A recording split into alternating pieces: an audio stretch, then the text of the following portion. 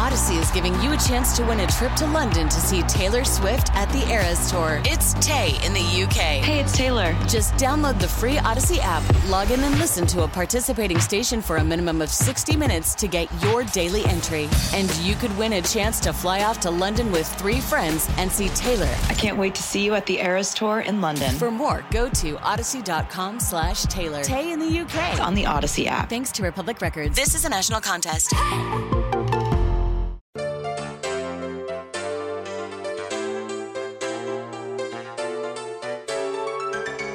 This is The Good Life. Food, wine, and all the good things of life. Now, here's the host of The Good Life, Guy Bauer. Well, good day, and let's see, happy Hanukkah. Hope you had a great Christmas. Some day of Kwanzaa, I think. But anyway, the bottom line is Saturday, and you're here with me in the Odyssey Good Life studio. Thanks for joining us. I hope you do it every week. Today, we're going to talk about bubbles. Champagne, sparkling wine, Prosecco, Cava, you name it. And I've got a good lineup of some of my favorites at goodlifeguy.com, as well as a rather lengthy blurb about bubbles and why. So you can go there and look, whatever. But I will also pontificate from the Good Life seat here and let you know my thoughts on the different types of bubbles, where they come from and why, what's the difference, what you'll pay more for, what you can get that provides great fun for less dollars. So without further ado, if you haven't been drinking sparkling wine, what's wrong? Yes, okay, celebratory. It is. Birthdays, holidays, Christmas, New Year's, whatever. But the bottom line is a well-made sparkling wine, and let's just say that when I say sparkling wine, it includes champagne, beautiful bubbles made in the traditional method from the region of Champagne in France. And it also includes everything else. High-quality bubbles from California, all manner of sparkling wines from South Africa and the UK and other places in France where they don't call it champagne. They call it, for example, Cremant de Loire, some of my favorite and some of the best buys. So sparkling wine is one of those things that until you get involved and taste several different ones, you may not even care how it's made.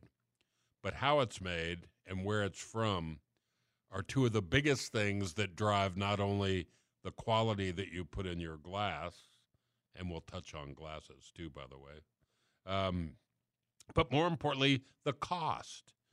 Obviously, champagne imported from France tends to be the most expensive. And we'll start with that, with champagne and the traditional method. And the traditional method champenois, is the most labor-intensive, the most, it does the best job of putting bubbles into still wine. But it all starts with still wine. And again, no matter what region or type of sparkling wine we're talking about, it starts with a still wine. And here is really the first big difference. When we pick Chardonnay grapes to put in a Chardonnay bottle,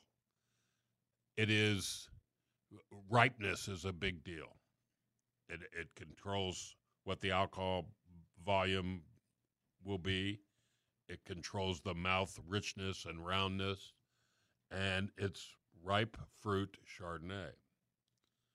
On the other hand, for sparkling wine, the grapes are usually harvested early at a lower sugar level, and they're usually bone dry and high in acid. The 3 primary grapes from the region of Champagne are Chardonnay, Pinot Noir, and Pinot Meunier. And you go, hey, wait, Pinot Noir, that's a red grape. Yes, but don't forget, all grapes with limited exception, the juice, if you squeeze the juice out of the grape or cut the grape open and dribble it on a piece of white paper is clean, clear. If you want to get color, you leave it soaking on the skins. And oftentimes with Pinot Noir, they'll do that to make a Brut Rosé, for example. Okay, but I digress. Those three grapes are the primary. And in Champagne, one of the things that makes grapes from that region so perfect for making sparkling wine is this beautiful white, chalky, well-drained soil that allows the grapevines to produce maybe a grape that's not perfect for a typical Chardonnay, but it is perfect to make a sparkling wine out of. So you pick grapes early, you ferment them just like you were making still wine. Well, you are making still wine. And the difference is if you ever have an opportunity to taste that, I know at Chandon they used to do it. If you're ever out in California, at the Chandon Vineyard in California, which was the first, by the way, French-influenced production region in California. To taste this still wine before it goes into secondary fermentation. Is it pleasant to drink like what we're used to drinking? Nay.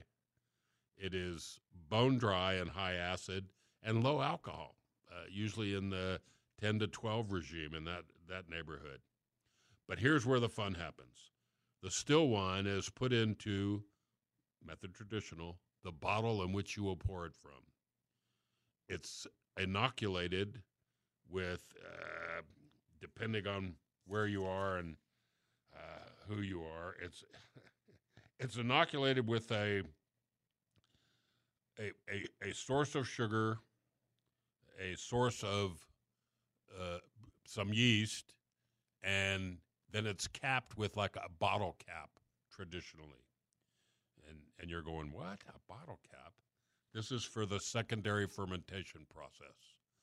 The bottles are set on their sides, usually with the nose, the opening of the bottle pointing down at about a 15-degree angle. And why is that? As the secondary fermentation takes place in the bottle, it spits off some yeast, the dead yeast cells, and they trickle down and form a plug, if you will, in the neck just below the bottle cap.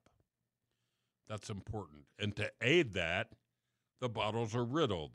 In the old days, these bottles would be stored in a large teepee-style wooden rack with holes cut that hold the bottle at an angle, and they would put a chalk line in the punt, the bottom of the bottle. And that's so teams of riddlers, not Batman riddlers, teams of riddlers could go through and turn the bottles a quarter turn on a regular basis every day. And that would aid in these dead yeast cells falling to the neck of the bottle. And then the process continues, and what results from secondary fermentation in a closed environment is carbon dioxide and makes beautiful bubbles in the wine. Now you have the problem of getting that cap off, getting that plug of yeast cells out of the bottle, and sealing it with a cork in a cage to hold the cork and foil to make it look pretty and keep dust out. If you ever have a chance to go to a sparkling wine producer in California or anywhere, it's all done the same way, and we have come such a long way. It used to be the bottles were transported slowly through a bath of highly salted, very cold, ice-filled water, neck down. Now we have integrated into a champagne bottling line a solution of very cold liquid. There's different formulas of what's in that liquid that literally freeze that plug, that plug in the neck of the bottle. It kind of, the bottles truck along. When they get to the end, they're flipped upright, and this machine kind of well, it's like a beer cap opener, but it's automatic and does more than one bottle at a time, flips the cap off, a loud and thunderous pop as that plug of dead yeast cells flies out. Then they're put into a regular bottling line going down the track, and they head to an area where the dosage is added. This is where the winemaker decides, is the wine going to have a little sweetness and be called an extra dry? Is it going to be a brut with a hint of sweetness for mouthfeel? Or maybe it's going to be an extra brut or a brut natural where they add no dosage. And then the cork goes in, the cap goes on, the little twisty thing turns 5 turns clockwise, and foil goes over the top. The bottle is wiped clean, labels are installed, and it goes in cases to be stored. And this storing process is important. In Champagne, 4 or 5 years is not uncommon. 2 years, don't quote me, 2 years I think is the minimum. And it's stored, again, nose down, clear of the yeast, and it's stored for an extensive period of time while that yeast plug is still in there. And that's what gives Champagne that yeasty kind of aromatic. But that's the traditional method, the classic method, if you will. It's labor-intensive, it's deeply involved, and it's not the only way. If you wanted to do it in bigger volume and not cost as much and make it easier, you would do the Charmat method, CHARMAT. And that allows you to take the still wine, put it into a large, and I mean, let's call it 1,000 gallons, stainless steel vessel that is temperature controlled to keep it cold, and it is pressurized. And that's where the secondary fermentation, you would inoculate it with yeast and sugar. That's where the secondary fermentation of the still wine would take place in a great big substitute for a bottle, a stainless steel pressure-controlled vessel. When it's done, it then is transferred to bottles, and we don't have that problem of yeast collecting in the neck of the bottles because you leave it in the stainless steel tank. That's the Charmat process. There's a couple other ways that we'll talk about in a minute, but I've been rambling on. We need to take a break and pay some bills. I'm glad you're with us today. We'll talk more about bubbles. Jamie Stratton joins us in the second half. We'll talk about some of the great deals at Jacob Liquor Exchange, some of our favorite memories of bubbles, and some of our favorite ways to enjoy champagne or sparkling wine. Again, go to goodlifeguy.com. I've got a photo of really 5 of my very favorite bubbles. One from the U.S., one a Cava from Spain, Balfour from the United Kingdom, a Cremant d'Alsace. I wish I had a Cremant de Loire because those are others. And then a really fine Prosecco. All of them highly rated. You can get them all at Jacob Liquor Exchange. We'll be back right after this short break.